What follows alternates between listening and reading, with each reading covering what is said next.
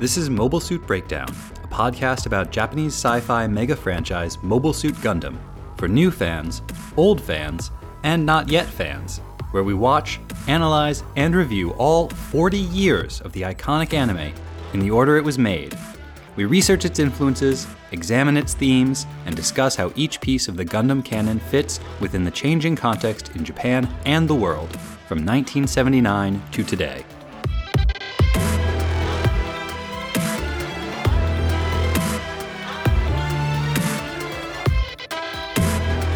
Once again this week, we have a two-part episode for you. You are currently listening to the first part of episode 1.34, Parting Shots. And we're your hosts. I'm Tom, lifelong Gundam fan, and I kind of can't believe we got here. And I'm Nina, surprisingly satisfied with the end of this series, if only because I know there are more series to come. There is no end to Gundam in your future. It is your fate. It is your unmei. As a quick heads up, I have a bit of a head and throat cold this week. First time for the podcast for one of us to be sick while recording. So if my voice sounds a little weird, there you have it. Au contraire. Because, loyal listeners, there was a time when we were actually one episode ahead and we had a spare one ready in case something happened. And then I got sick and spent 3 days sleeping. Oh, I remember that. That was scary. We've never gotten ahead since then. This is the first time one of us has gotten sick and it has affected our voices. So, Truth. hopefully you still enjoy us. And when I get sick next week... Don't do it. That's mean. Tapping on wood. Mobile Suit Breakdown is made possible by the support of 82 patrons. Woo! Thank you all. And special thanks go out to our newest patrons, Edward D., Brian W., J. Braden M., Jonathan J., Andrew H., and Jamie R. If you'd like to support Mobile Suit Breakdown and get access to our patron Discord and bonus content, you can do so at GundamPodcast.com/Patreon.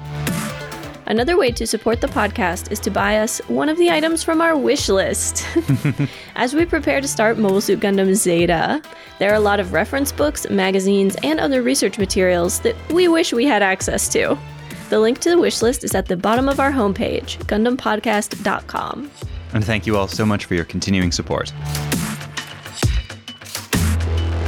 This week, I would like to send a special thank you out to many of our fans on Twitter who have been supporting us, chatting with us, and sharing us with their friends and followers. So, special thanks to @AMAC1984, @Zillion29, @Elon Muscat, @Nighty Night Sky, and extra special thanks to @Michael Toole for helping us spread the good word about balls, @CDY for sending us our very, very first podcast fan art, to Tex Marquise for sharing the podcast with all of her followers, and to Anime Stairs. We are thrilled to be your favorite podcast.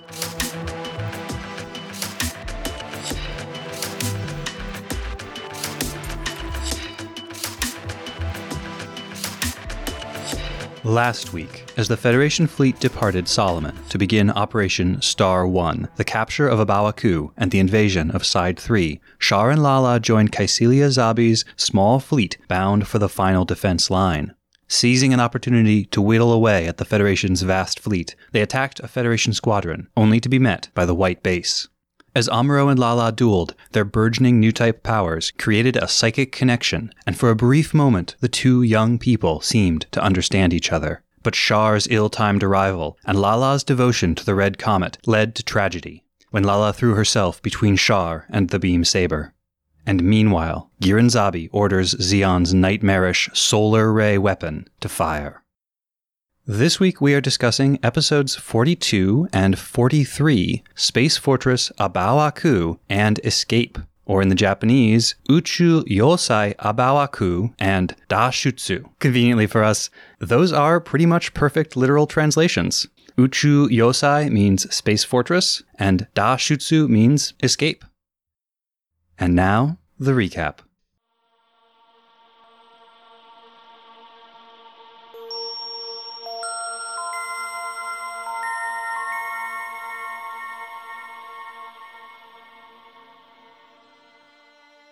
The solar ray tears through the fleet near Geldorva, including Federation High Command, General Revel, and Sovereign Degwin.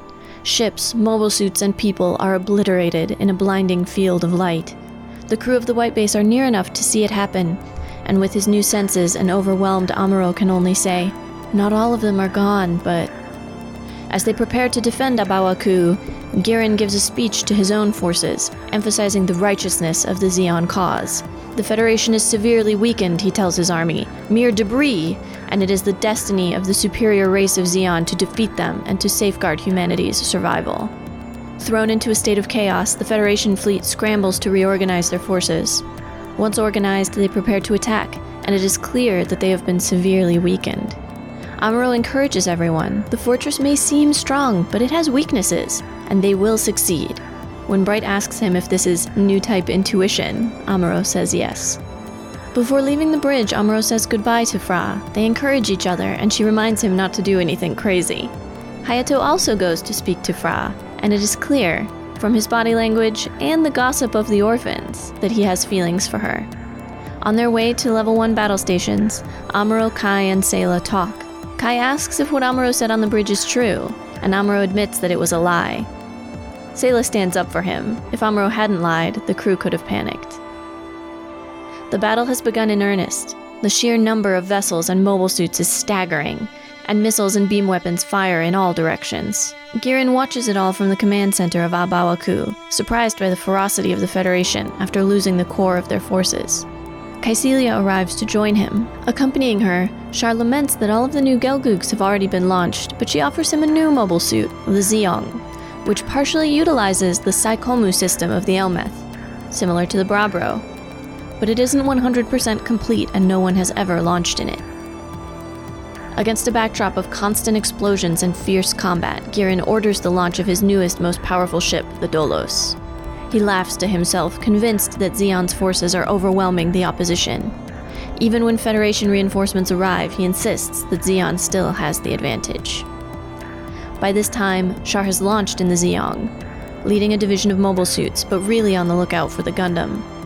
Amuro can tell that it's Char, but as they begin to fight each other, he reminds himself that his mission, landing on Abawaku, is more important than his rivalry. After he sets off, Char continues to prowl the battlefield looking for him. Back in the command center, Girin is pleased at the Dolos' performance in battle. Kycilia asks him about the Great Degwin, Sovereign Degwin's flagship, and he makes no effort to hide what happened. Their father, Sovereign Degwin, took the ship and tried to negotiate a peace. Nothing would have resulted from an ill-timed peace initiative, an unrepentant Girin tells Kycilia, making clear that he fired the solar ray knowing it would kill their father. Kycilia shoots him in the back of the head. The stunned crew freeze. Kycilia yells that even the Supreme Commander shouldn't get away with patricide. Anyone who disagrees is welcome to file charges after the battle. As they all stand staring, they receive word that the Dolos fleet has been defeated, and the command center shakes as a nearby explosion opens cracks in the walls.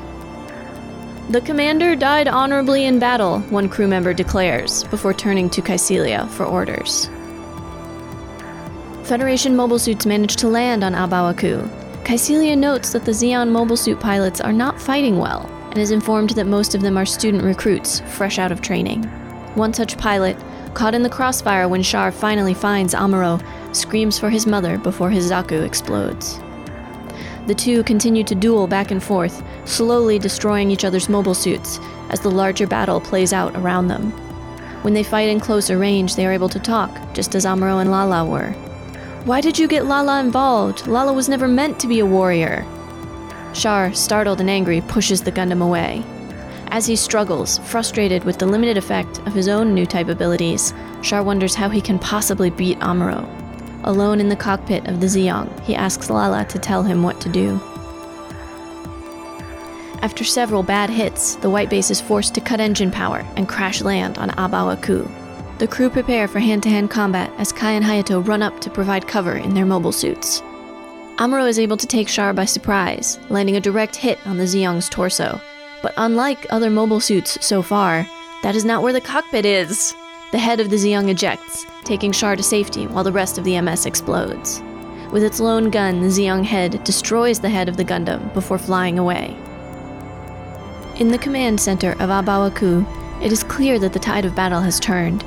Kycilia makes arrangements for her own escape and orders her lieutenant to surrender the base 15 minutes after she gets away.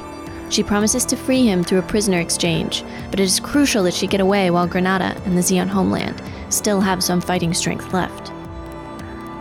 Pursuing Char into Abawaku, Amuro wonders why Char fights against him. Clearly the Zabis are the real enemy.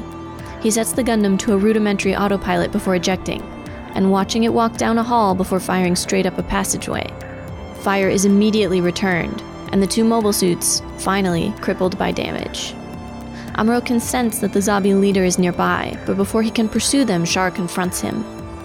Amuro is still furious that Char drew Lala into the war, but Char counters that Amuro is misguided. Without the war, Lala's new type powers would never have developed. Char advances on Amuro.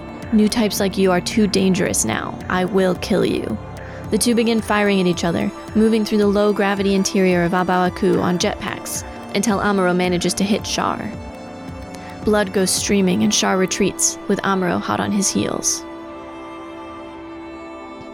The gun cannon and gun tank are too damaged to continue fighting, and Hayato and Kai eject to begin hand-to-hand combat. Nearby, the G-fighter crash lands, and Sayla, sensing Char, moves quickly and carefully into Abawaku to find him. The clash of swords greets her. In a strangely opulent room, Char and Amuro continue their duel. Though she calls out to both, begging them to stop, they cannot hear her. In the same moment, each lands a dangerous blow.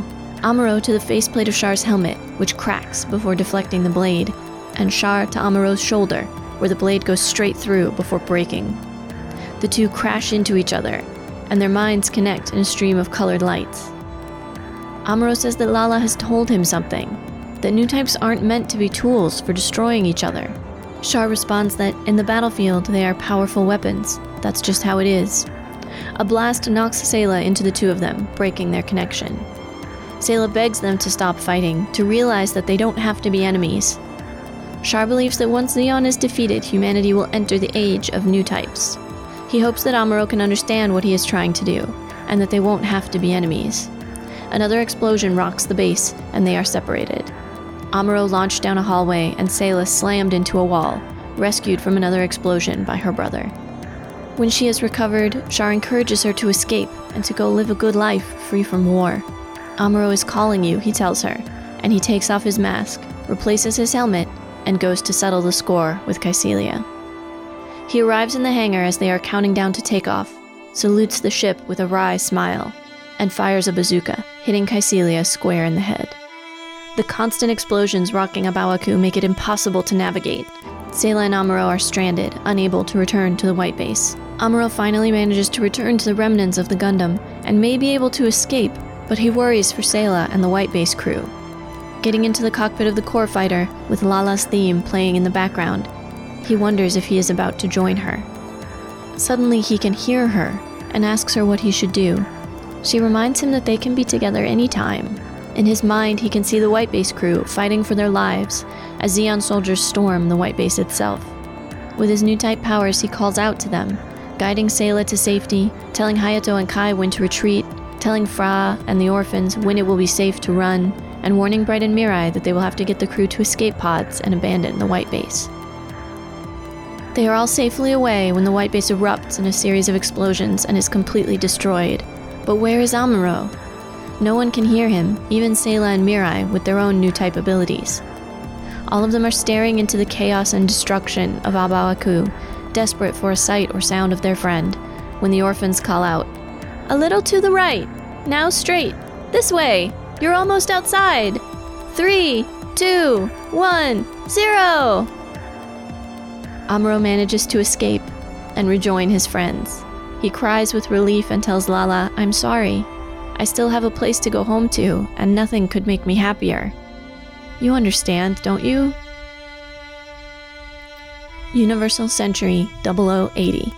After this battle, a peace treaty is concluded between the Earth Federation and the Republic of Zeon.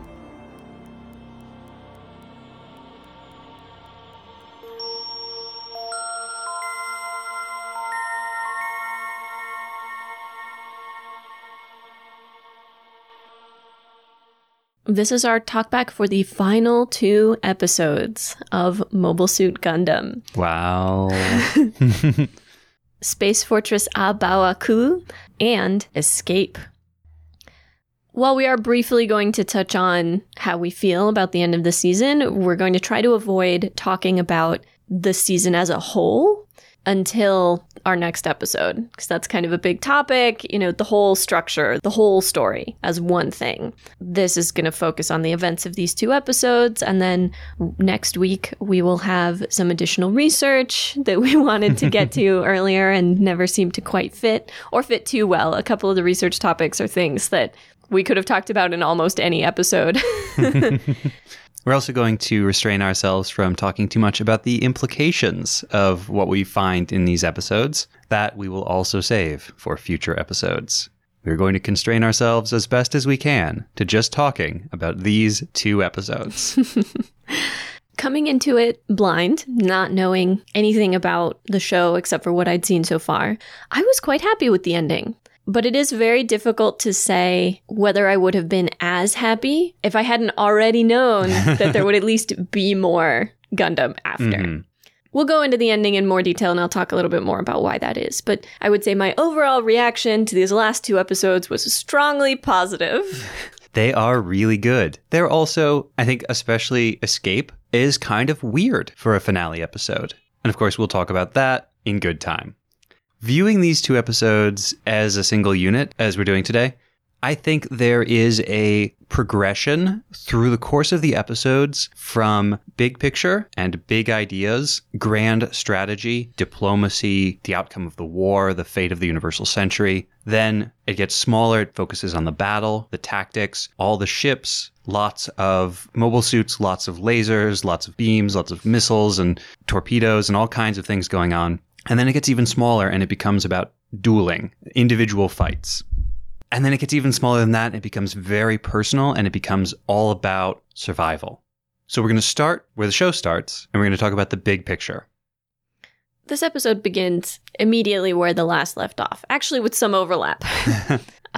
We begin with the solar ray in all its power and horror. We get the death not just of Federation High Command, but also of Daegwon Zabi.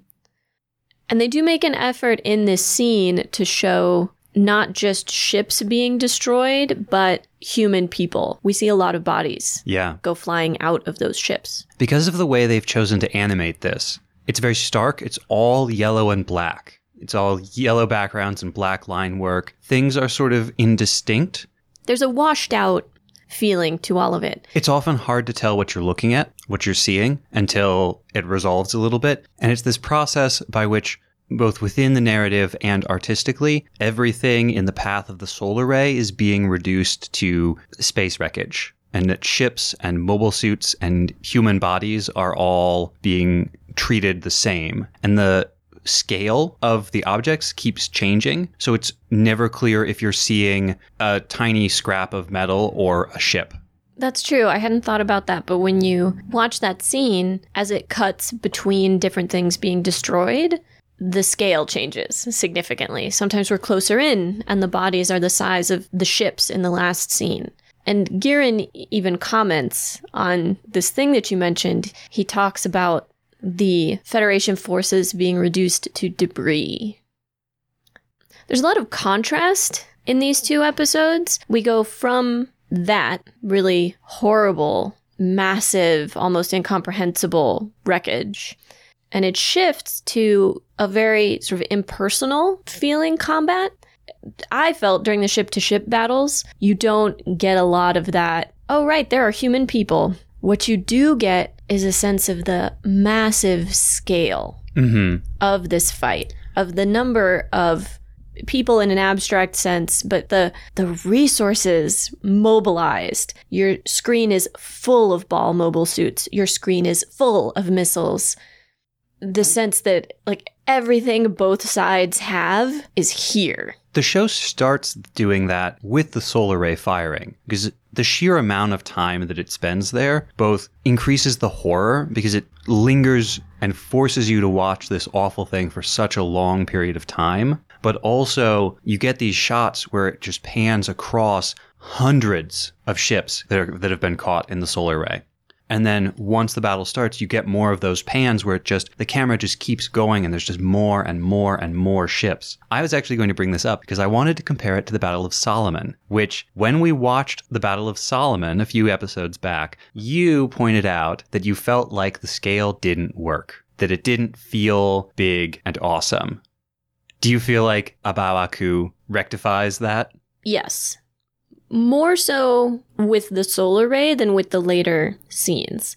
And I suppose the distinction for me is less the massive scale. I think this episode does a much better job of conveying that massive scale. It does represent a strong shift away from earlier episodes where we have that sense of individual tragedy.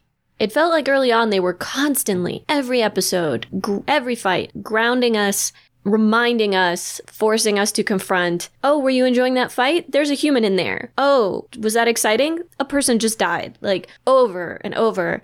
And as the show has progressed, it's done less of that. Although later in these episodes, they bring it back. As in Escape in particular. In little ways, but in ways that I found very powerful. Agreed. Yeah, it's worth noting in these two episodes that after the solar ray scene, we don't see any Federation personnel except the White Base crew. We see ships, we see mobile suits, but we don't see any people except the White Base crew. And we only rarely hear them as well. And I think all of that goes to create a sense that I'll come back to later, but a sense of the war almost as a natural disaster, of the war being so big and so unstoppable and so beyond the influence of our characters that the individual characters begin to feel a little irrelevant to the outcome of the war. And I think that's the theme that these episodes hammer home and that we'll come back to again and again as we talk about different characters and different things that happen throughout the episodes. You look skeptical, and I am eager to prove this point. Oh, no, I think they definitely convey a sense of irrelevance of our main characters.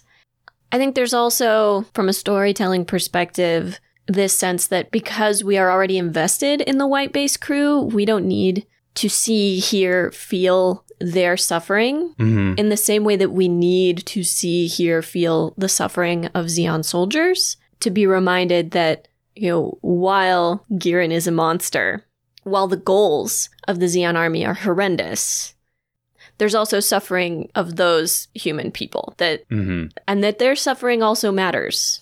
Yeah, Nina alludes to the fact that in these episodes, when we do see those brief humanizing vignettes that show the human cost of what's going on, it is almost exclusively, and indeed may be exclusively, on the Zeon side. I think it is. I can think of 3 moments, 2 of which involve unnamed characters. One, 2 men in normal suits are on the outside of Abawaku, one of them saying to the other, "Snap out of it, don't die on me."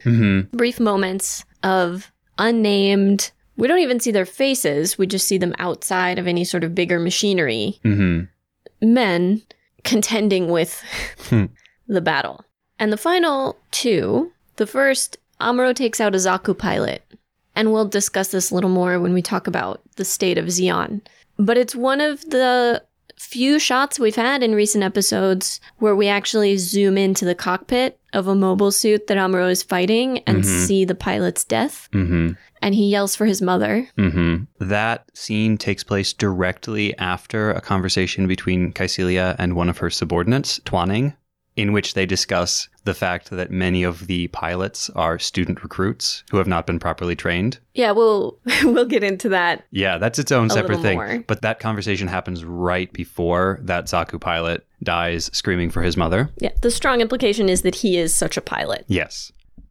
I would say the strong implication is that basically every pilot at Abawaku is such a pilot. Kycilia observes that the state-of-the-art, top-of-the-line new mobile suits are not performing very well. And I can't imagine why they would have given those Gelgoog units to student recruits if they had better pilots available. The other observation I wanted to make about that is I don't think Amuro kills that guy. I think Char does.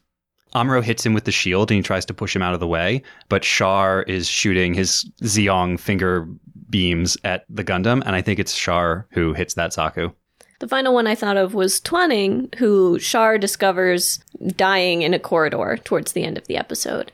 We get very few interactions with Twanning.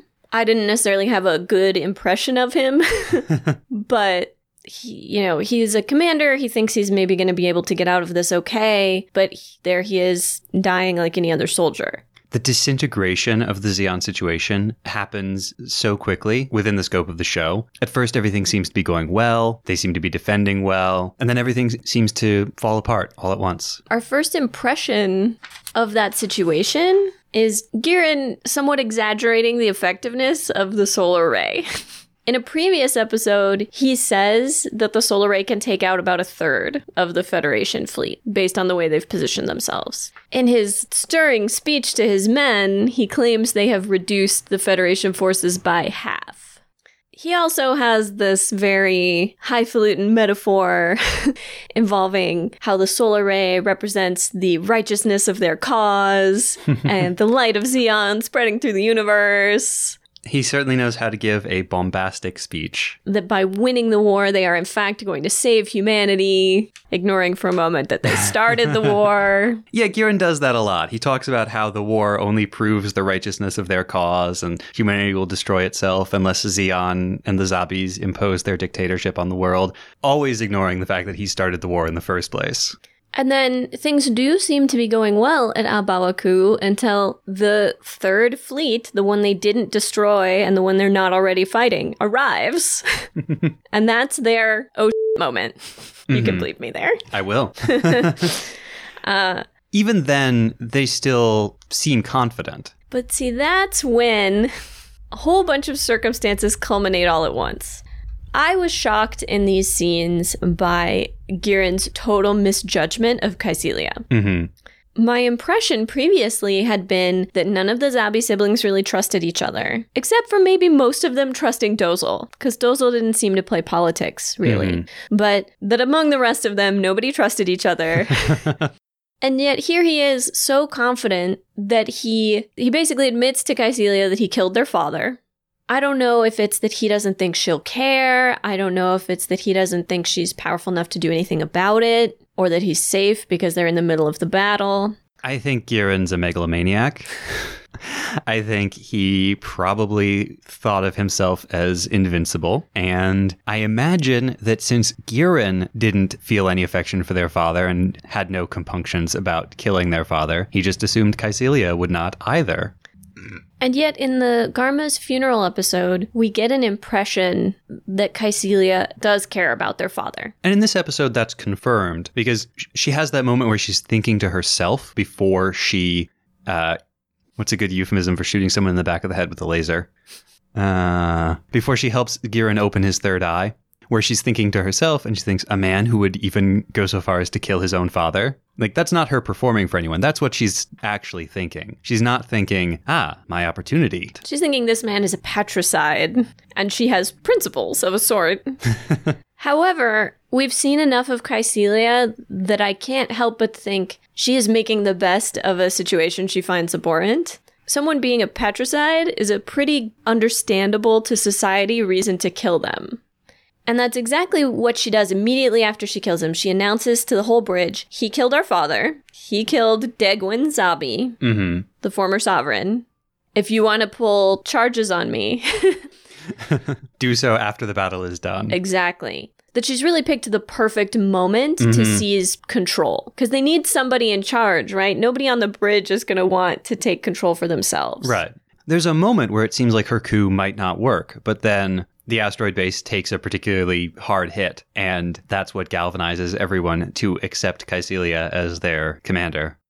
I love the moment when, this is at the very beginning, right after the solar ray, but Kycilia's ship gets the news that the Great Degwin, which is Degwin's flagship, and if that doesn't tell you a lot about Degwin as a person... But her ship gets the news, and so she hears about it, and she doesn't yet know for certain that Gihren did this intentionally. But that's the moment when her mask goes up. Mm-hmm. Immediately. Battle mode. Yeah. And it doesn't come back down again. It's at this point that Kycilia asks one of her subordinates, why are our mobile suits doing so badly? So first we get the news that the pilots are all student recruits fresh out of quote-unquote training, which we can only imagine was very brief. And fresh out of training means totally inexperienced. And then Caecilia's underling reacts to her skepticism with, but their patriotism. Their spirit. They love Zeon so much, it's going to make up for the fact that they have no idea what they're doing.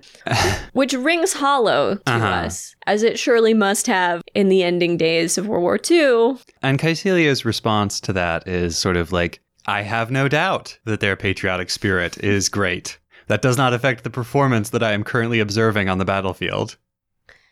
But this situation, the fact that they are sending very young, brand spanking new recruits into battle, in some ways undermines Caecilia's stated purpose for leaving. As the battle turns, she tells Twanning, I'm going to try to get out and get back while we still hold Granada and Zeon itself.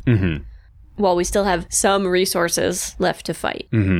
15 minutes after I get away, surrender the base. And this is what I meant when I said he didn't make the greatest impression on me. His first question is, well, what's going to happen to me? And she says, oh, we will prisoner exchange you. Yeah. Don't worry about it. He's looking out for number one.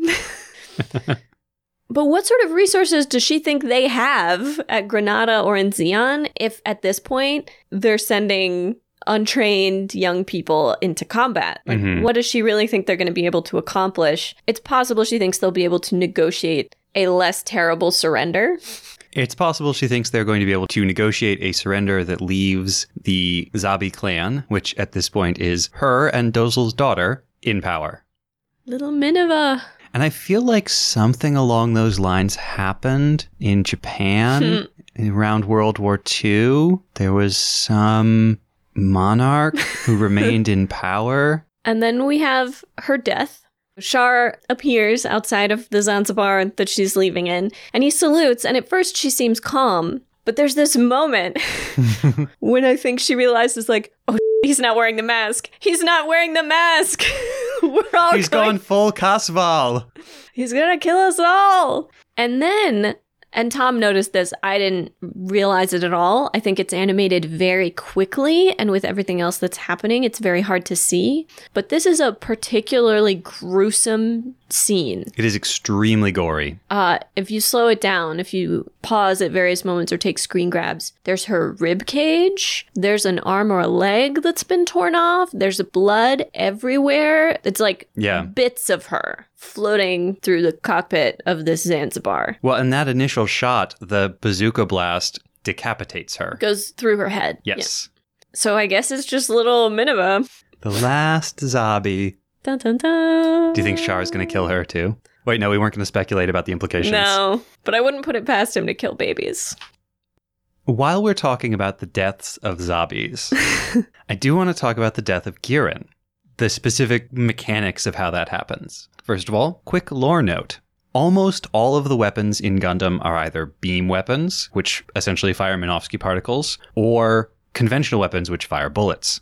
There are a very small number of, honest-to-goodness, laser weapons, and Caecilia's sidearm is one of those. It looked like that. Yep. So that's just a fun little side note as we go through the lore. The other thing about it is how quickly Giran's body just becomes space debris.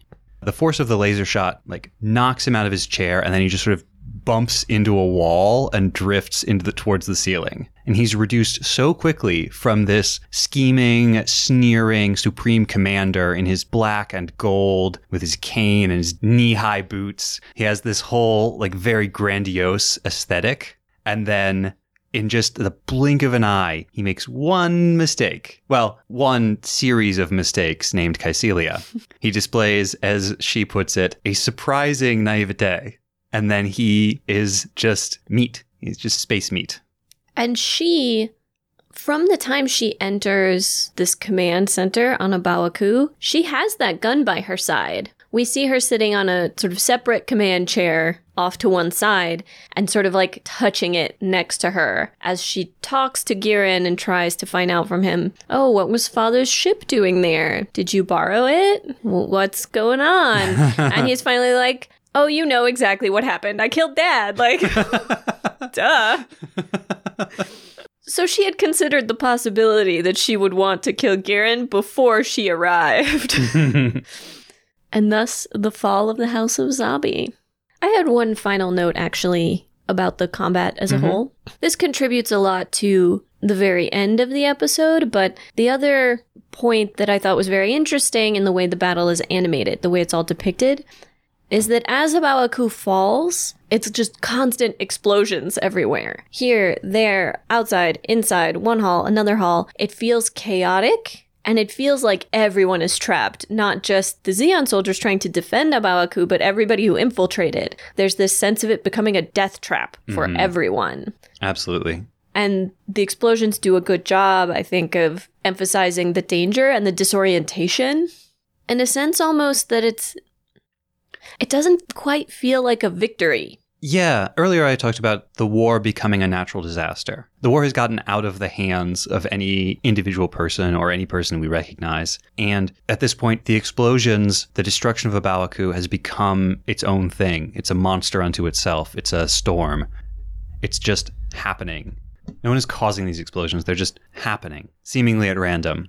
And one triggers the next. Just a couple of quick points. I thought the animation quality in these episodes was as high as it's ever been throughout the course of the show. Agreed. Really, really good.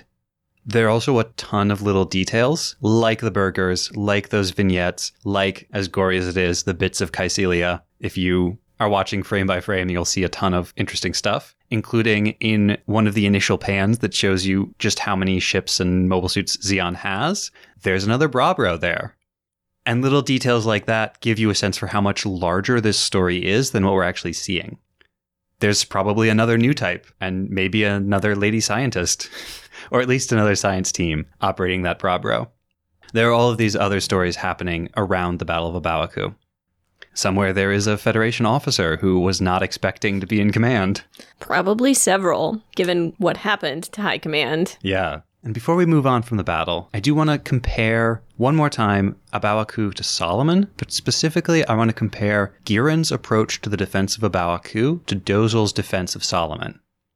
Because early on, we get the sense that Giran has learned something from Dozal's mistakes. Because when the Federation uses that beam interference smoke that they used at Solomon, Giran orders the Mobile Suit forces to stay put. And one of the big mistakes in the Battle of Solomon was that Dozal ordered the mobile suits forward where they were vulnerable and destroyed by the Federation before the battle got to Solomon. But Giran doesn't do that. But then as we keep watching, we see that Giran, unlike Dozal, who knew all the capabilities of his forces, knew the names of his ships, knew the names of his officers, Giran just gives orders like, send half the ships from this place to this place. Giran's commands are much less nuanced. And Giran places overwhelming confidence and reliance on one very powerful ship, the Dolos supercarrier. He also has an actual, honest-to-God, drumming his fingers together, evil laugh, we're doing so well moment. But at the same time, we know he's overconfident. We know his information is not that good. He is surprised when Caecilia shows up with fewer ships than he expected. He's surprised when another Federation fleet shows up, attacking a different part of the fortress. Giran consistently underestimates his opponents. He underestimates the Federation. He underestimates Caecilia. And I think he overestimates his own strength and the strength of the forces that he possesses and the position he occupies.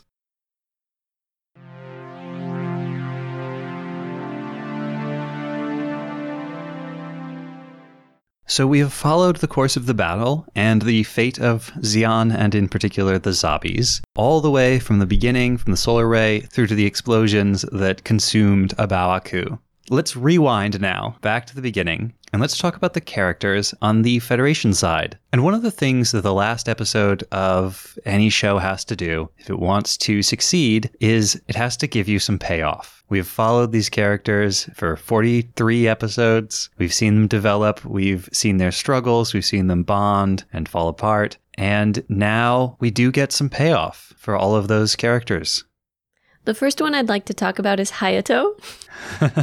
Oh, Hayato. This really starts with the implied and then explicitly stated romance between Hayato and Fra. Before they go into battle, Hayato makes a point of going and talking to Fra. And the way he leans in to talk to her feels very intimate and very close. And then moments later, as Amuro, Sayla, and Kai are all headed to their mobile suits or ships, and the orphans are riding the same elevator, Kai or Sayla, I don't remember which one, asked, like, well, is Hayato coming? And they're like, he's stuck on Fra. But what I love about this is how, even though it's very subtle, I can imagine the entire thing. The moment I see Hayato go up to Fra, I'm like, of course! You can just picture the whole courtship in your head from him really being very vulnerable with her after he got injured, and her commiserating with him, and this shared sense of being left behind by Amuro, and trying to find their place, and a sense of value, and a sense of worthiness in this environment. And of course they bonded. It feels right. And Lieutenant Bright playing matchmaker. Oh, Fra, I'm sure Hayato is lonely. You should go hang out with him a little bit. Hayato is a character who throughout the whole show has mostly developed in the background. Small scenes, without very much attention being paid to them, very little discussion of his feelings. Really only twice has Hayato ever talked about his feelings. Once when he abandoned the White Base back in episode 20, I think it was, and once when he was wounded and he was talking to Fra. And in both cases, what he primarily expressed was a sense of resentment towards Amuro. But this isn't the only bit of Hayato payoff we get in this episode, because for the very first time in the show, Hayato successfully destroys a mobile suit. Not just one, he gets two at once. Which on the one hand, you're like, yeah, Hayato, finally! And on the other hand, you're like, oh, we probably shouldn't be celebrating that he just killed those people.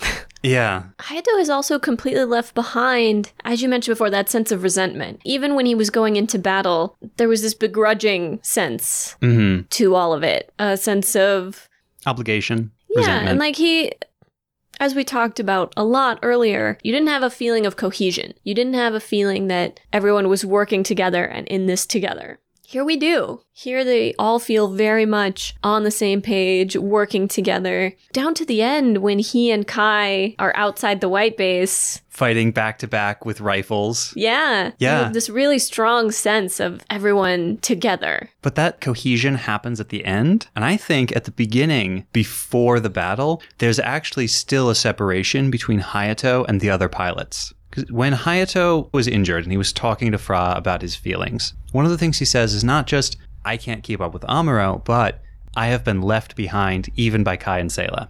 And at the beginning of the battle, we get the three pilots, the three aces, Amuro and Kai and Sayla, in the elevator together, and Hayato's not there.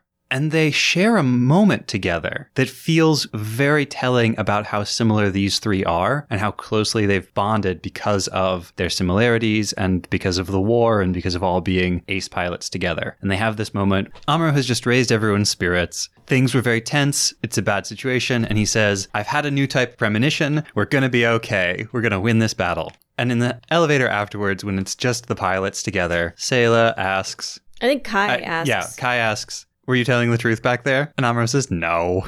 Sayla's like, yeah, if he had told the truth, everyone would have abandoned ship. They needed something. And the three of them have this moment. Like, none of them are going to abandon ship at this point. Each of them at some point in the past has struggled with whether or not they really want to be on the White Base and has ultimately decided that they do. Right. Amuro abandoned the ship. Kai briefly abandoned the ship back in Dublin. Sayla never quite abandoned ship, but there was that time when she stole the Gundam. And throughout her interactions with Char, there's clearly been an internal conflict about whether or not she belongs on the White Base. And ultimately she decided that she does. Each of them has faced that choice and decided to stay. So has Hayato, for that matter. It's true, he has. But I do think this scene in the elevator reinforces the feeling of separation between these three and Hayato. And by the end, after Hayato has fought in this last battle and performed quite well, that feeling is gone. And if you can cast your mind back to the very first couple of episodes, especially episode 3, Kai and Hayato were a duo. They piloted the gun tank together. They worked together. Like, they were buddies. They were essentially one unit narratively. And then once Kai got the gun cannon and Hayato and Ryu were paired on the gun tank, they've sort of separated. And we haven't seen them together in quite the same way until this last episode, until the very end, when all the machines have been destroyed and they are back to back with their rifles, holding off Zeon soldiers in the ruins of the White Base and their mobile suits. And I think it's that Hayato's success in battle has at last bridged that divide, or at least given Hayato the confidence. I don't know. I agree with you that Hayato is in some ways separate from the group, and that is sort of further emphasized by that moment when he's with Frabo while the rest of them are heading to their ships. Previously, the vibe was separation because there was a sense of competitiveness. Now it feels like the natural differentiation between groups of friends in a shared environment, I guess, is how it feels to me. I see what you mean. We also see Fra very calm and confident. We get very little Bright or Mirai. And then we get tons of character payoff for Amuro. At one point in this episode, I just looked over at Tom and said, Amuro has grown up! Things like his nice interaction with Fra. He kind of like chucks her on the side of the helmet when he says bye to her. And they both sort of exhort each other to fight hard, but also not to give in, right? To not give in to despair or to think about this like it's their final battle. He appears to have a moment of jealousy when Hayato goes over to Fra, but he checks it. Yeah, it passes quickly, which is better than if he didn't have it at all from a character development standpoint. Yes. Because we know he's realized what's gone on there. He's had a feeling, and Amuro having feelings is it's pretty important, but he's dealt with that feeling in a mature way. The white lie that he tells to the crew, saying that it's his new type intuition, even though that's not, that they're going to succeed. He's recognized other people's emotional needs and attempted to do something to help them. And it's a recognition that even though he is the ace, even though he is the pilot of the Gundam, that's not enough. He can't do it alone. He needs all of them to be able to fight too. During the battle itself, we have his first confrontation with Char, and the moment where he says, wait, infiltrating Abawaku is more important than my fight with Char. Char is not my true enemy.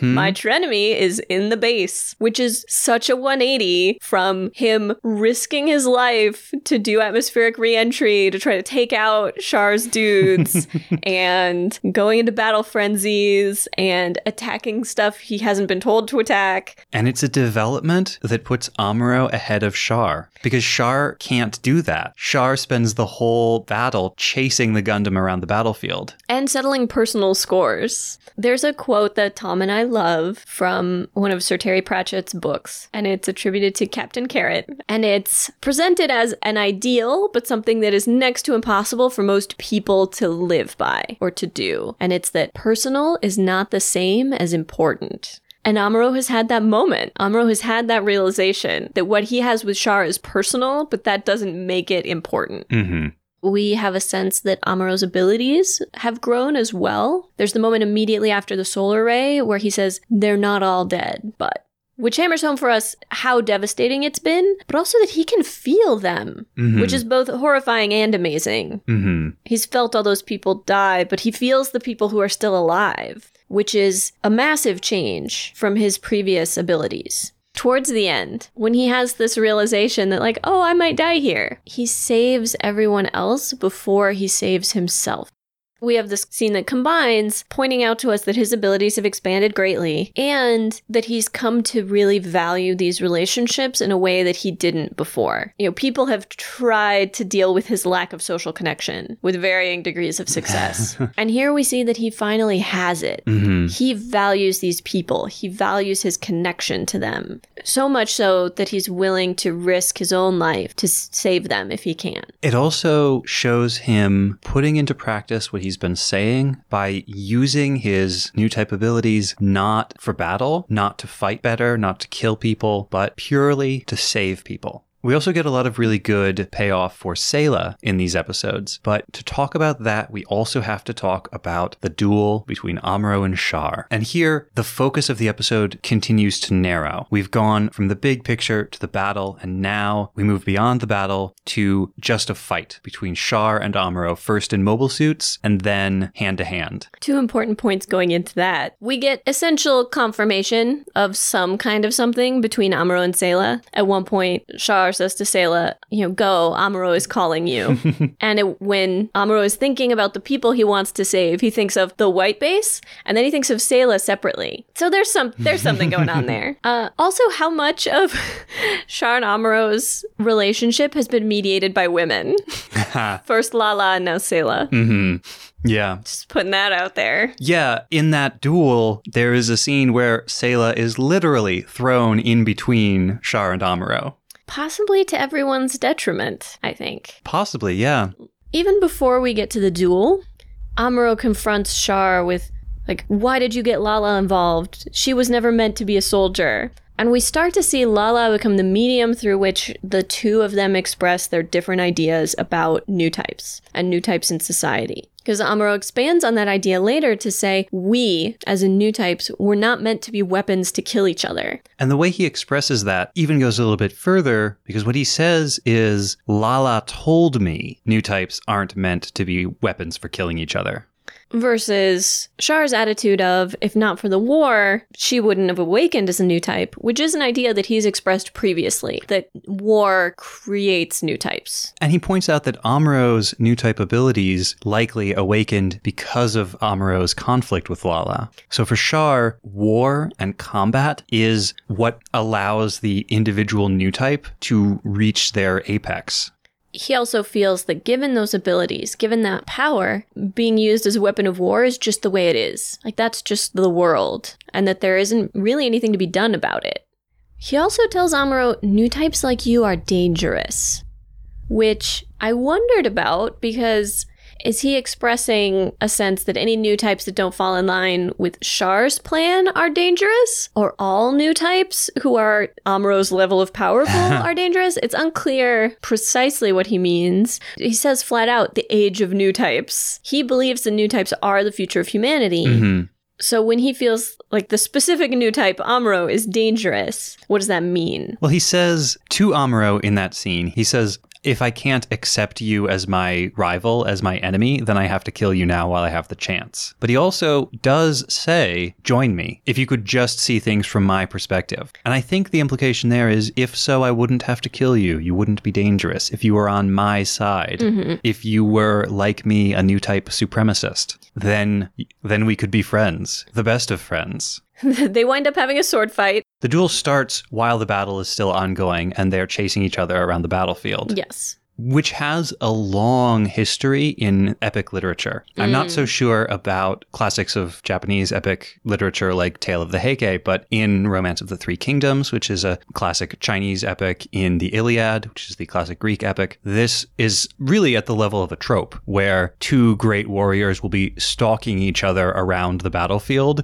first one fleeing, then the other, first one pursuing, then the other. There will be the intervention of various other powerful forces, and of course, lots of underlings and unnamed soldiers who get in the way and allow one or the other hero to demonstrate their prowess. And best friends and lovers. And then throughout the course of this, the Gundam and Char's mobile suit, the Zeong, are progressively damaged throughout the combat. Arms are blown off, then heads, or in the Zeong's case, the body is destroyed and the head goes flying independently, because it turns out that in the Zeong and only the Zeong, the cockpit is in the head. The Zeong is such a goofy mobile suit. It really is.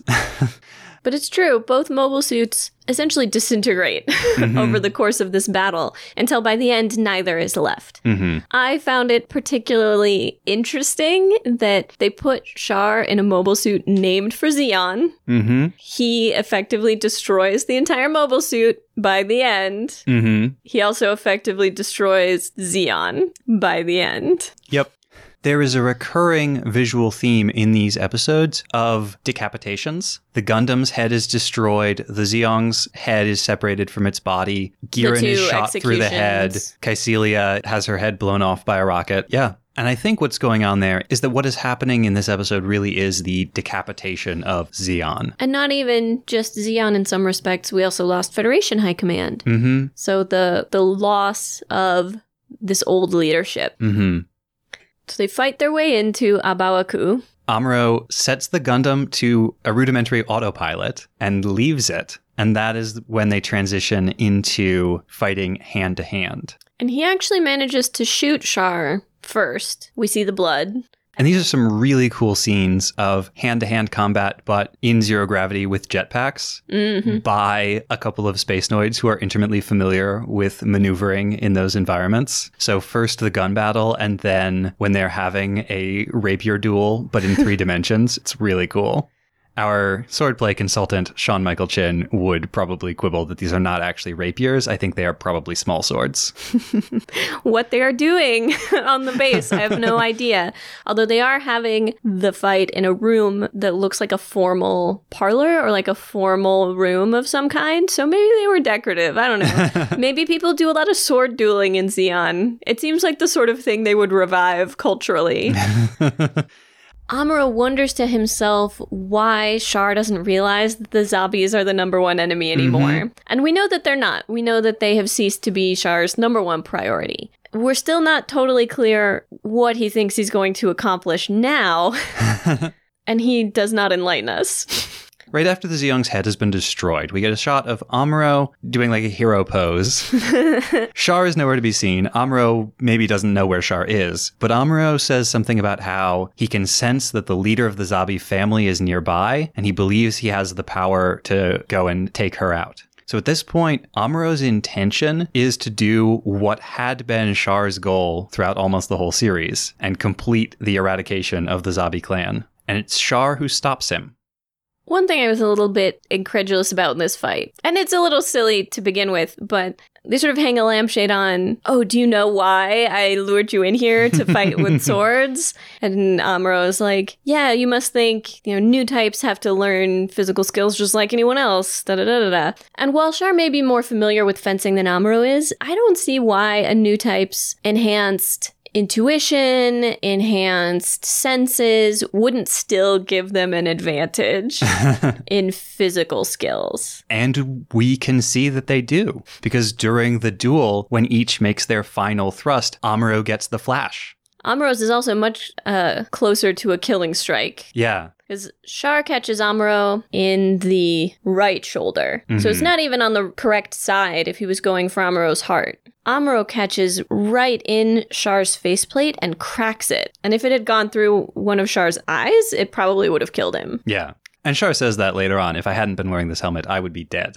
And then they crash into each other and their foreheads touch and we get a big spark of light. We see them in the sparkly space place. We see Lala briefly. We also flash out and we see their bodies silhouetted. And the way that the silhouettes are drawn, it almost looks as if they have each stabbed each other through the body. Like where the swords are in those silhouettes makes it look as if they have both killed each other. And they have a bit of a conversation here in their minds. And this is why I say it might have been better if Sayla hadn't crashed into them and broken this up. Amuro and Lala were implacable enemies before they had their mind conversation. And by the end of it, they understood each other. And they didn't really want to fight each other anymore, but circumstances being what they were. And it wasn't all one way, right? It wasn't just her understanding Amuro. It wasn't just Amuro understanding her. It was a mutual compromising kind of understanding. And would Char and Amuro have been able to achieve that if they'd spent a little more time in that place and a little more time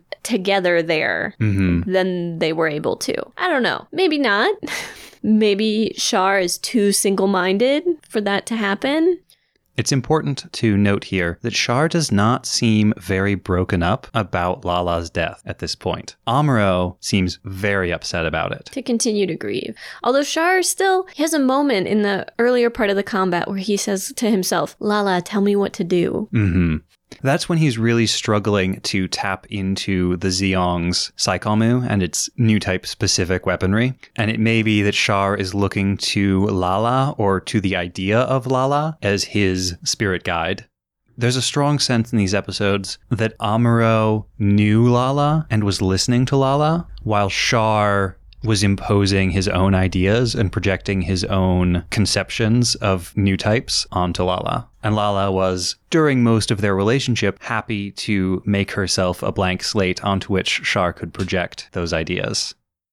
But, as Nina said, their moment of communion is broken up. Sayla has come looking for them. And Char says to Sayla what he's basically been saying to Sayla since the beginning, although he does so with considerably more kindness this time. But that for all that he has accepted the necessity of war in his life, he doesn't want it to be her life. Mm-hmm. He wants her to be happy somewhere. He wants her to live in peace. He appears to see no contradiction in the fact that he wants to lead like violent rebellion, which will undoubtedly affect her. Right. Because it will affect all of humanity. And even though he seems to believe that for new types, battle is the thing that allows them to achieve apotheosis, he doesn't want that for Sayla. Define apotheosis quick. Apotheosis is the culmination, achievement of the highest point of one's development. It comes from Greek for to become a god. Right before this conversation with Sayla, Char removes his mask. Or no, does he have it off when he fights Amuro? No, he removes it because he's bleeding so much from the wound Amuro gave him. He removes it during his conversation with the dying Twanning. Yes, which is when he finds out that Kycilia is leaving and rushes. If he can't take out Amuro, he's going to at least take some zombies down. I thought he was just going to say goodbye. But it does feel important that at this last moment, the mask has fallen away. Mm-hmm. No more mask. Yeah. There is an interpretation of this that with the removal of the mask, he is leaving Char Aznable dead at Abau-Aku. He is returning to the identity of Casval Dekun, and he is returning to Casval's quest to destroy the Zabis and get revenge. Casval is also a much safer person to be at this point if he has judged correctly that the battle's not going well for Zeon and that Zeon has lost the war. You know, Casval's father was killed before the war began. Casval grew up in exile. Yep. Casval does not have any particular association to the current regime.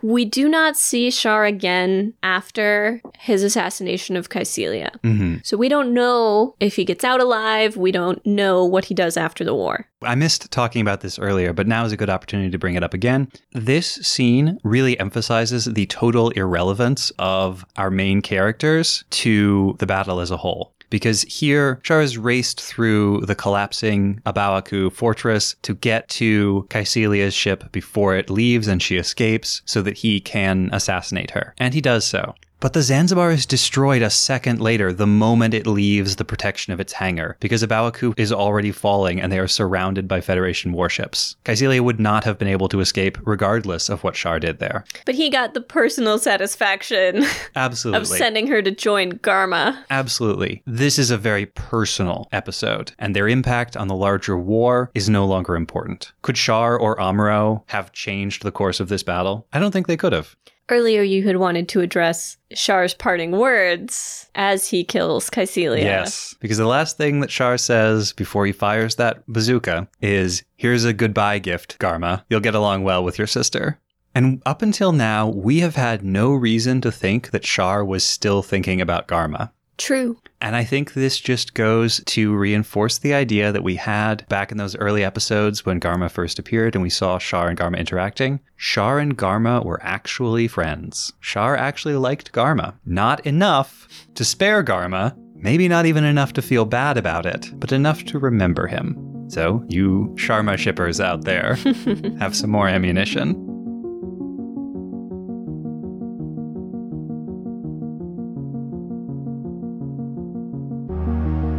Thank you for listening to the first part of episode 1.34, Parting Shots. Part 2 will begin right where this one ended. Make sure you do all of the podcast things. Subscribe, share, review, and pledge your undying devotion to Mobile Suit Breakdown for free on fine podcast services everywhere and on YouTube. Join us on Patreon for great bonus content, access to the MSB Discord, and to support the podcast. Just go to GundamPodcast.com/Patreon. You can follow us on Twitter at Gundam Podcast, on Instagram at Gundam Podcast, and on Facebook at Facebook.com/Gundam Podcast. And you can check out our website, GundamPodcast.com, for all our episodes, show notes, and more. Plus, you can email your questions, comments, and complaints to GundamPodcast@gmail.com. The intro song is Wasp by Misha Dioxin. The closing music is Long Way Home by Spinning Ratio. You can find links and more in the show notes. And thank you for listening.